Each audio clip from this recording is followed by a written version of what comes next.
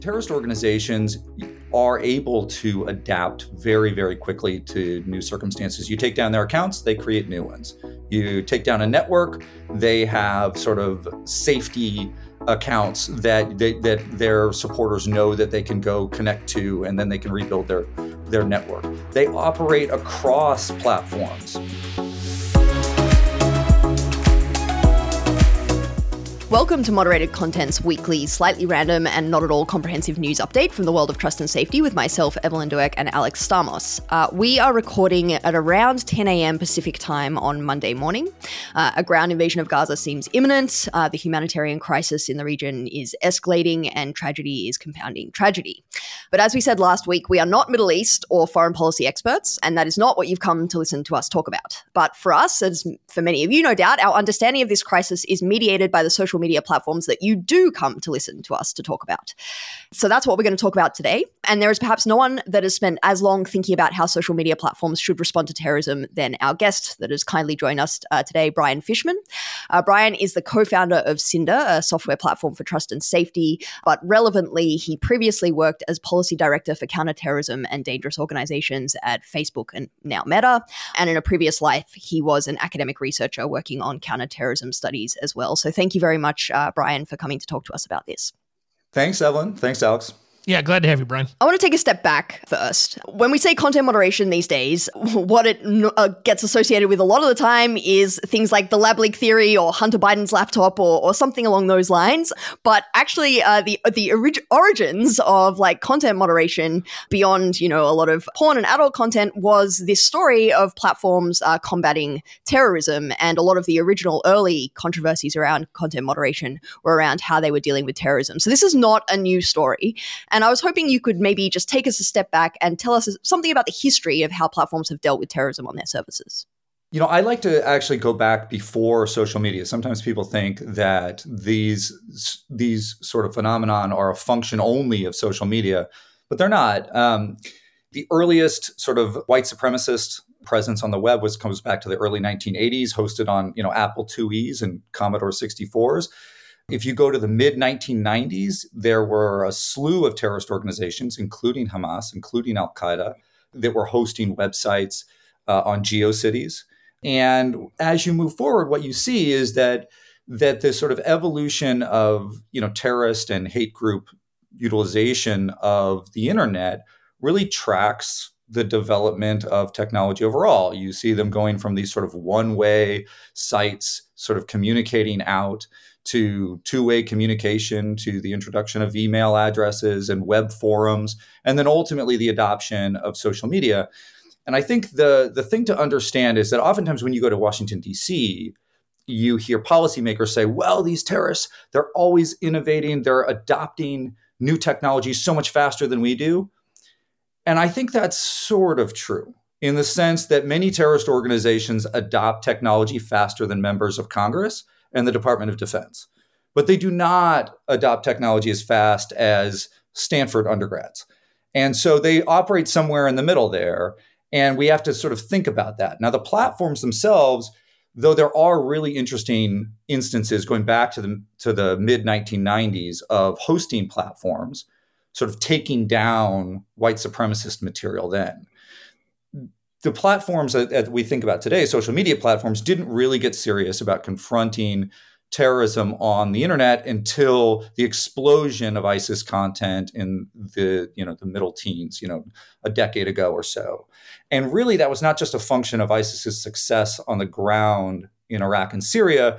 It was their success using the internet to recruit Westerners in Western Europe, in the United States, in Canada, and that created this political pressure that was really intense on the large platforms that inspired them to get serious about these problems.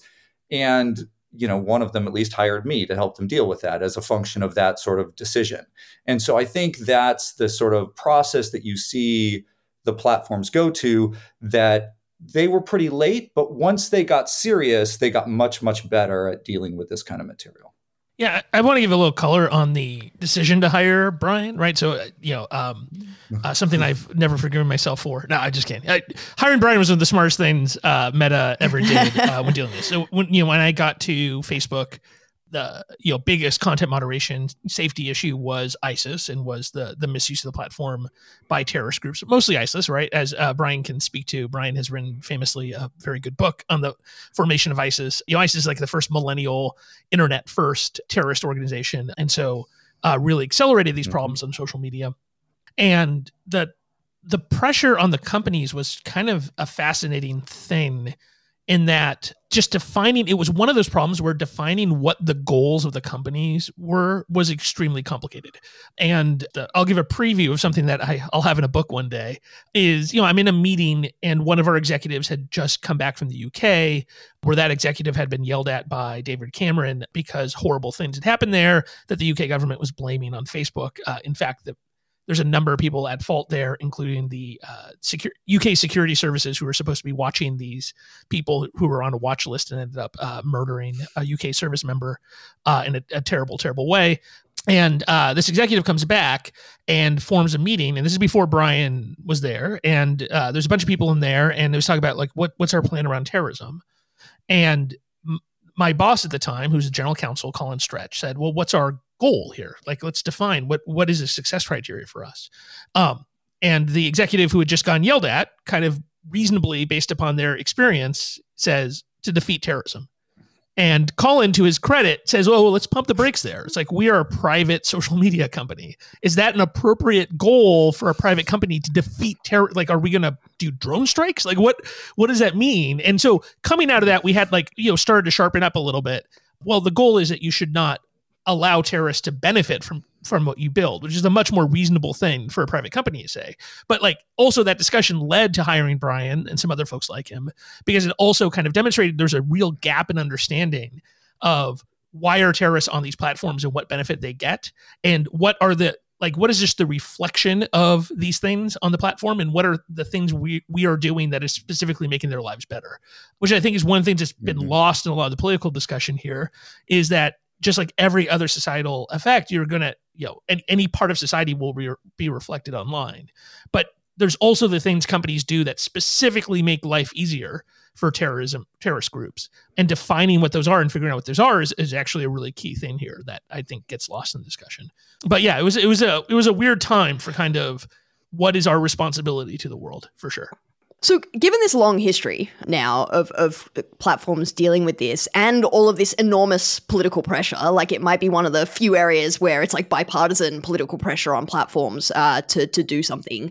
I guess, Brian, why isn't this a solved problem? Like, what makes this a difficult problem? Why is this hard?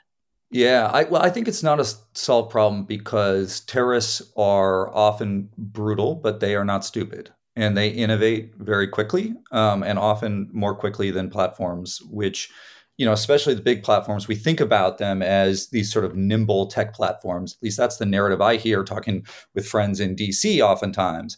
But these are big organizations with tens of thousands of people, and they don't necessarily always pivot really quickly. And terrorist organizations are able to adapt very, very quickly to new circumstances. You take down their accounts, they create new ones.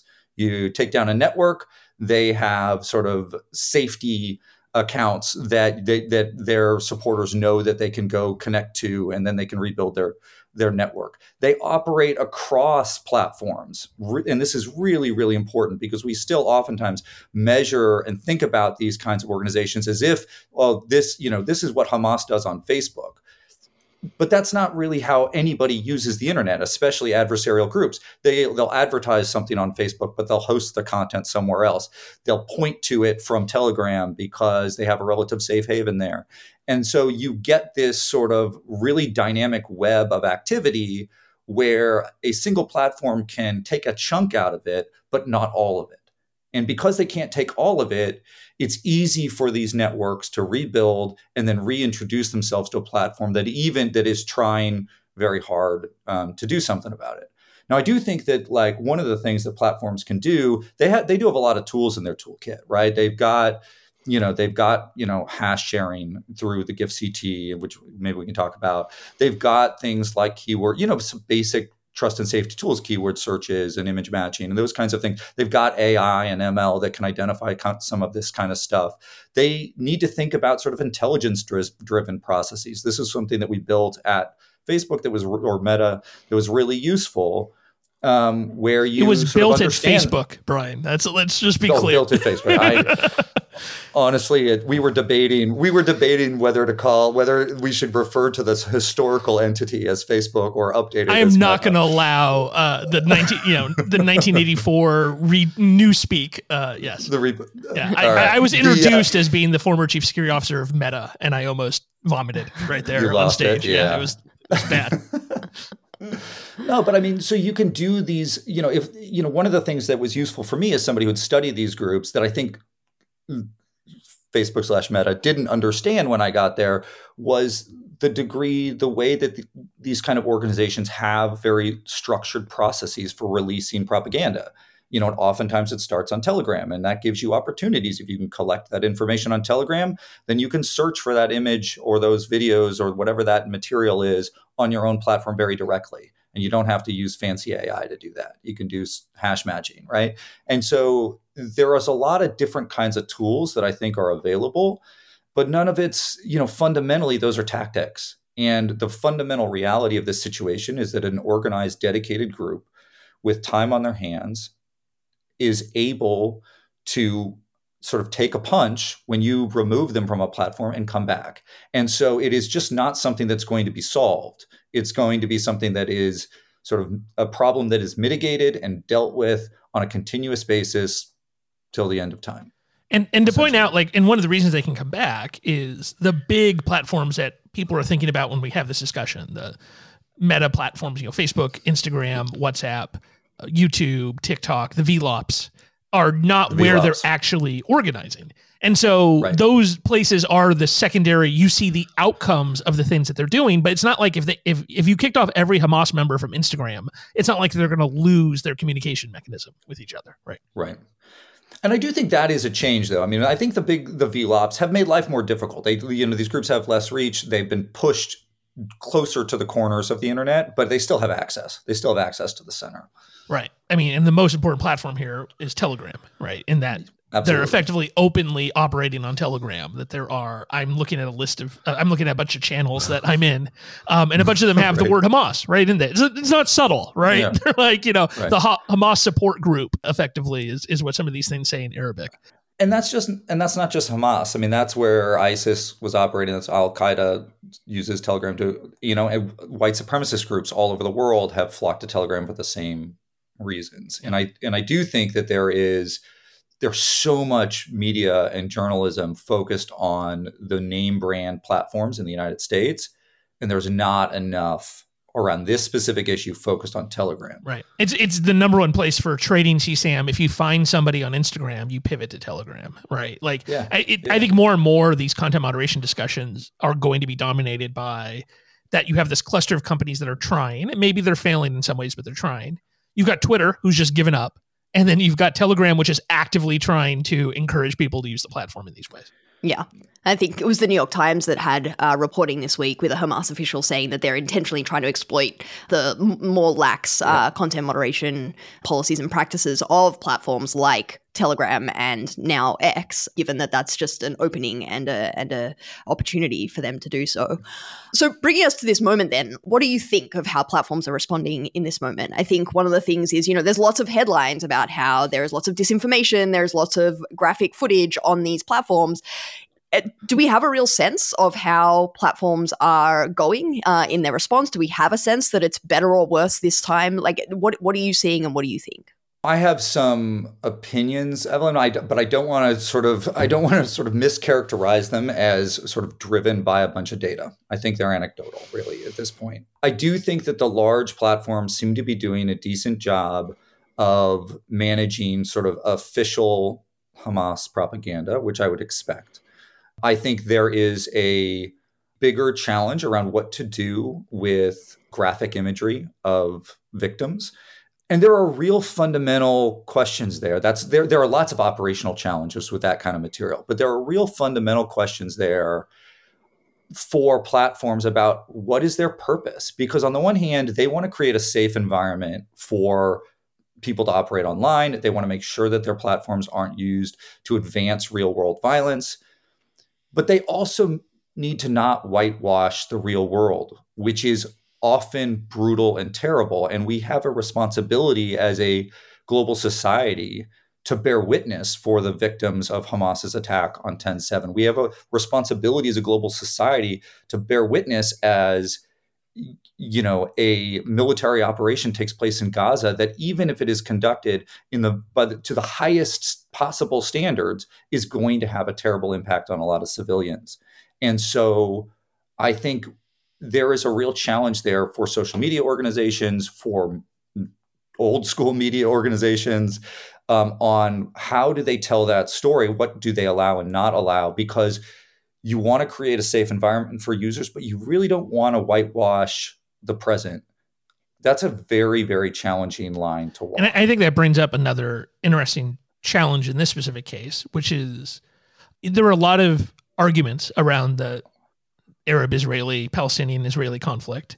There's a lot of these statements that people are making that I disagree with pretty strongly, including from universities. Lots of things are being said at universities that I disagree strongly, but I also believe those are statements that people should have the right to say because they are making arguments around kind of legitimately complicated issues between Israel and the Palestinians of, criticizing Israeli policies and coming up with discussions of the future here, of what is a possible future, peaceful future, that didn't exist in the ISIS conflict, right? There was nobody was making like a human rights based, Western liberalism based argument towards why ISIS was right.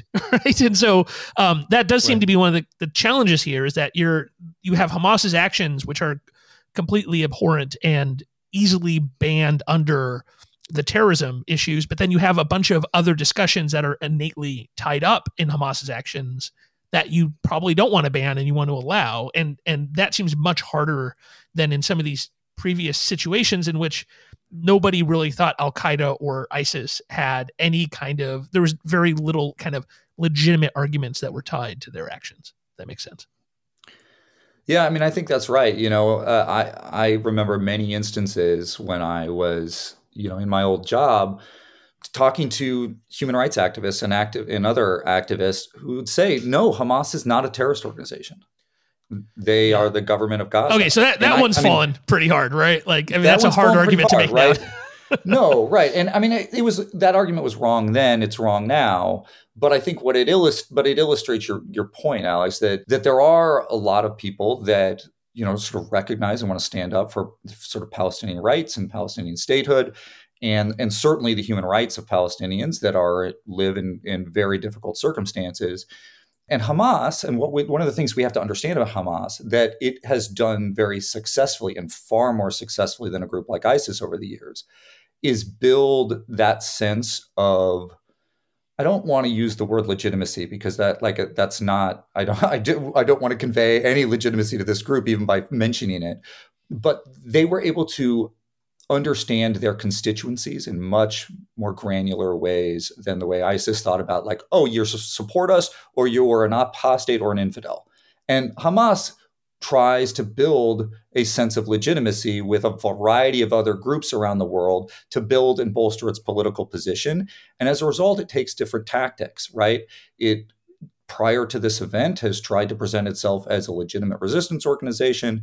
It builds lots of proxy organizations that it pushes its messages out through, that sometimes you see those things in sort of more of a CIB behavioral kind of context than you do as just like overt support for terrorism. And Hamas is just more sophisticated in a lot of those ways than a group like the Islamic State was. Yeah, I mean, I think this is a really important point because I think there are these sort of, I guess, sometimes difficult normative questions about what to allow in terms of graphic footage and bearing witness. But I think obviously, like, it's not just that a lot of this content, like a lot of it is valuable political expression that should be protected. And the concern, I guess, is that companies don't necessarily have the right incentives in order to protect that kind of political expression. This is something, we interacted with about a lot in your prior role around, like, where are the company's transparency around, protecting this kind of expression, the worries that they might have disparate impact on Arabic language content where their classifiers maybe just aren't as good, and they're getting all of this pressure, and we can talk about this in a second, political pressure from governments to remove terrorist content. It's easier for the platform in that moment to just be like, okay, let's just grab all of this stuff, not check it carefully, and take it all down. And the fear is that you are presenting a skewed view of what's going on in those circumstances. And so I guess I'm curious to hear you talk a little bit about how to think about protecting freedom of expression, like how can we, like the technical challenges of that, but also like the incentive challenges of making sure the platforms are, they're businesses at the end of the day. They don't want to get in trouble with governments. They don't want to have, problematic content on their platforms. What incentive do they have to make sure that they're protecting this speech adequately?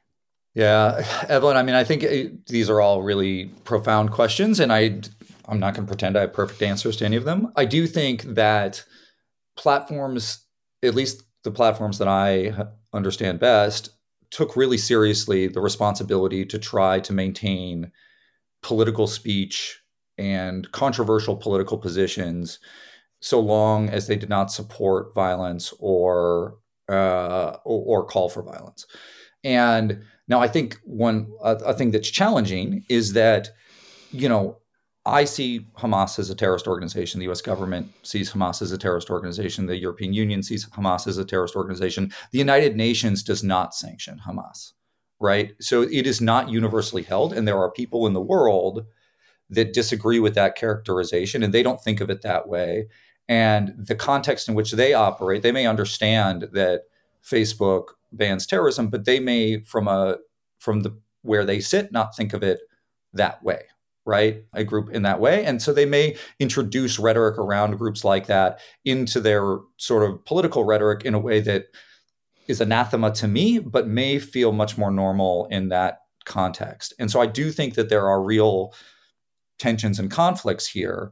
And I think, there's a dynamic here where, terrorist content, there's actually sort of circumstances where it is allowed, even on Facebook, right? It's allowed for the distribution for newsworthy discussion. It's allowed for counter speech in some circumstances. And so you've got all these really difficult contextual decisions to make when you're talking about terrorism that are not part of the CSAM discussion.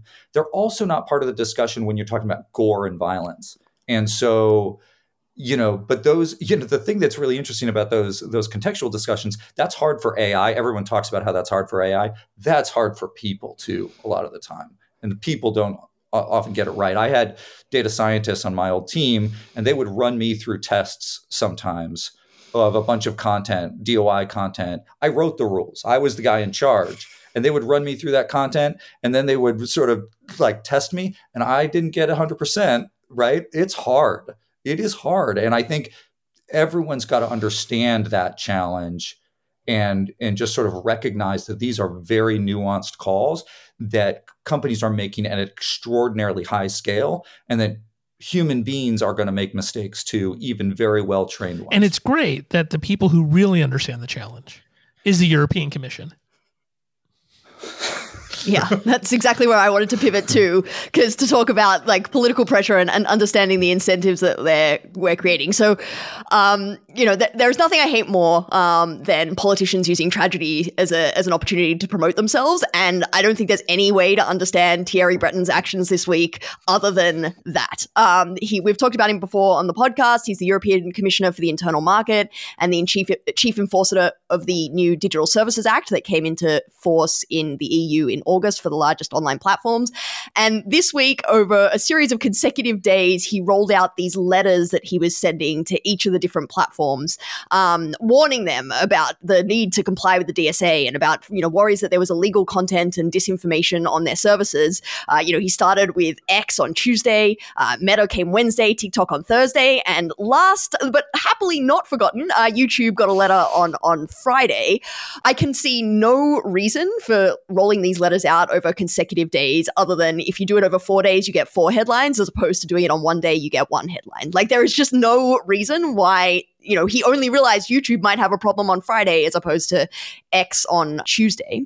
And these letters were, I think, we've been talking about this endlessly in the US context as jawboning, right? These are pressures from a politician on platforms to take down more content. It doesn't say that in the letter. It doesn't say you need to take down more content, but it says, there's worries about illegal content circulating on your services, and there's risks to civic discourse from disinformation. I guess, as two people that have been within a platform and on the receiving end of a letter like this, like, how does a platform understand that letter? What is the natural result of a letter like that? What the Europeans would argue is that these letters have no power on their own, that the European Commission's DSA process is regimented and specific. They were followed up that there are a bunch of private correspondence that we cannot see, that between the people who actually enforce the DSA and the platforms asking for more information. I think, probably the big platforms, you look at this letter and you realize that he's running to be president of France, I think that's what's left for him, right? Like, he was the minister of something, already. He's trying to slingshot himself back into French politics, and that he's a politician. But I do worry in that, there's a lot of problems with these letters. One is there's no kind of performance standard, right? So there's no way to look at it and decide this is what they want me to do, right? And so, I think all three of us have shared concerns in the past of any kind of, political pressure from governments that is just do better, because just pushing the companies, these governments should understand that there are equities on either side, because they complain both when content is taken down and they complain when content is left up.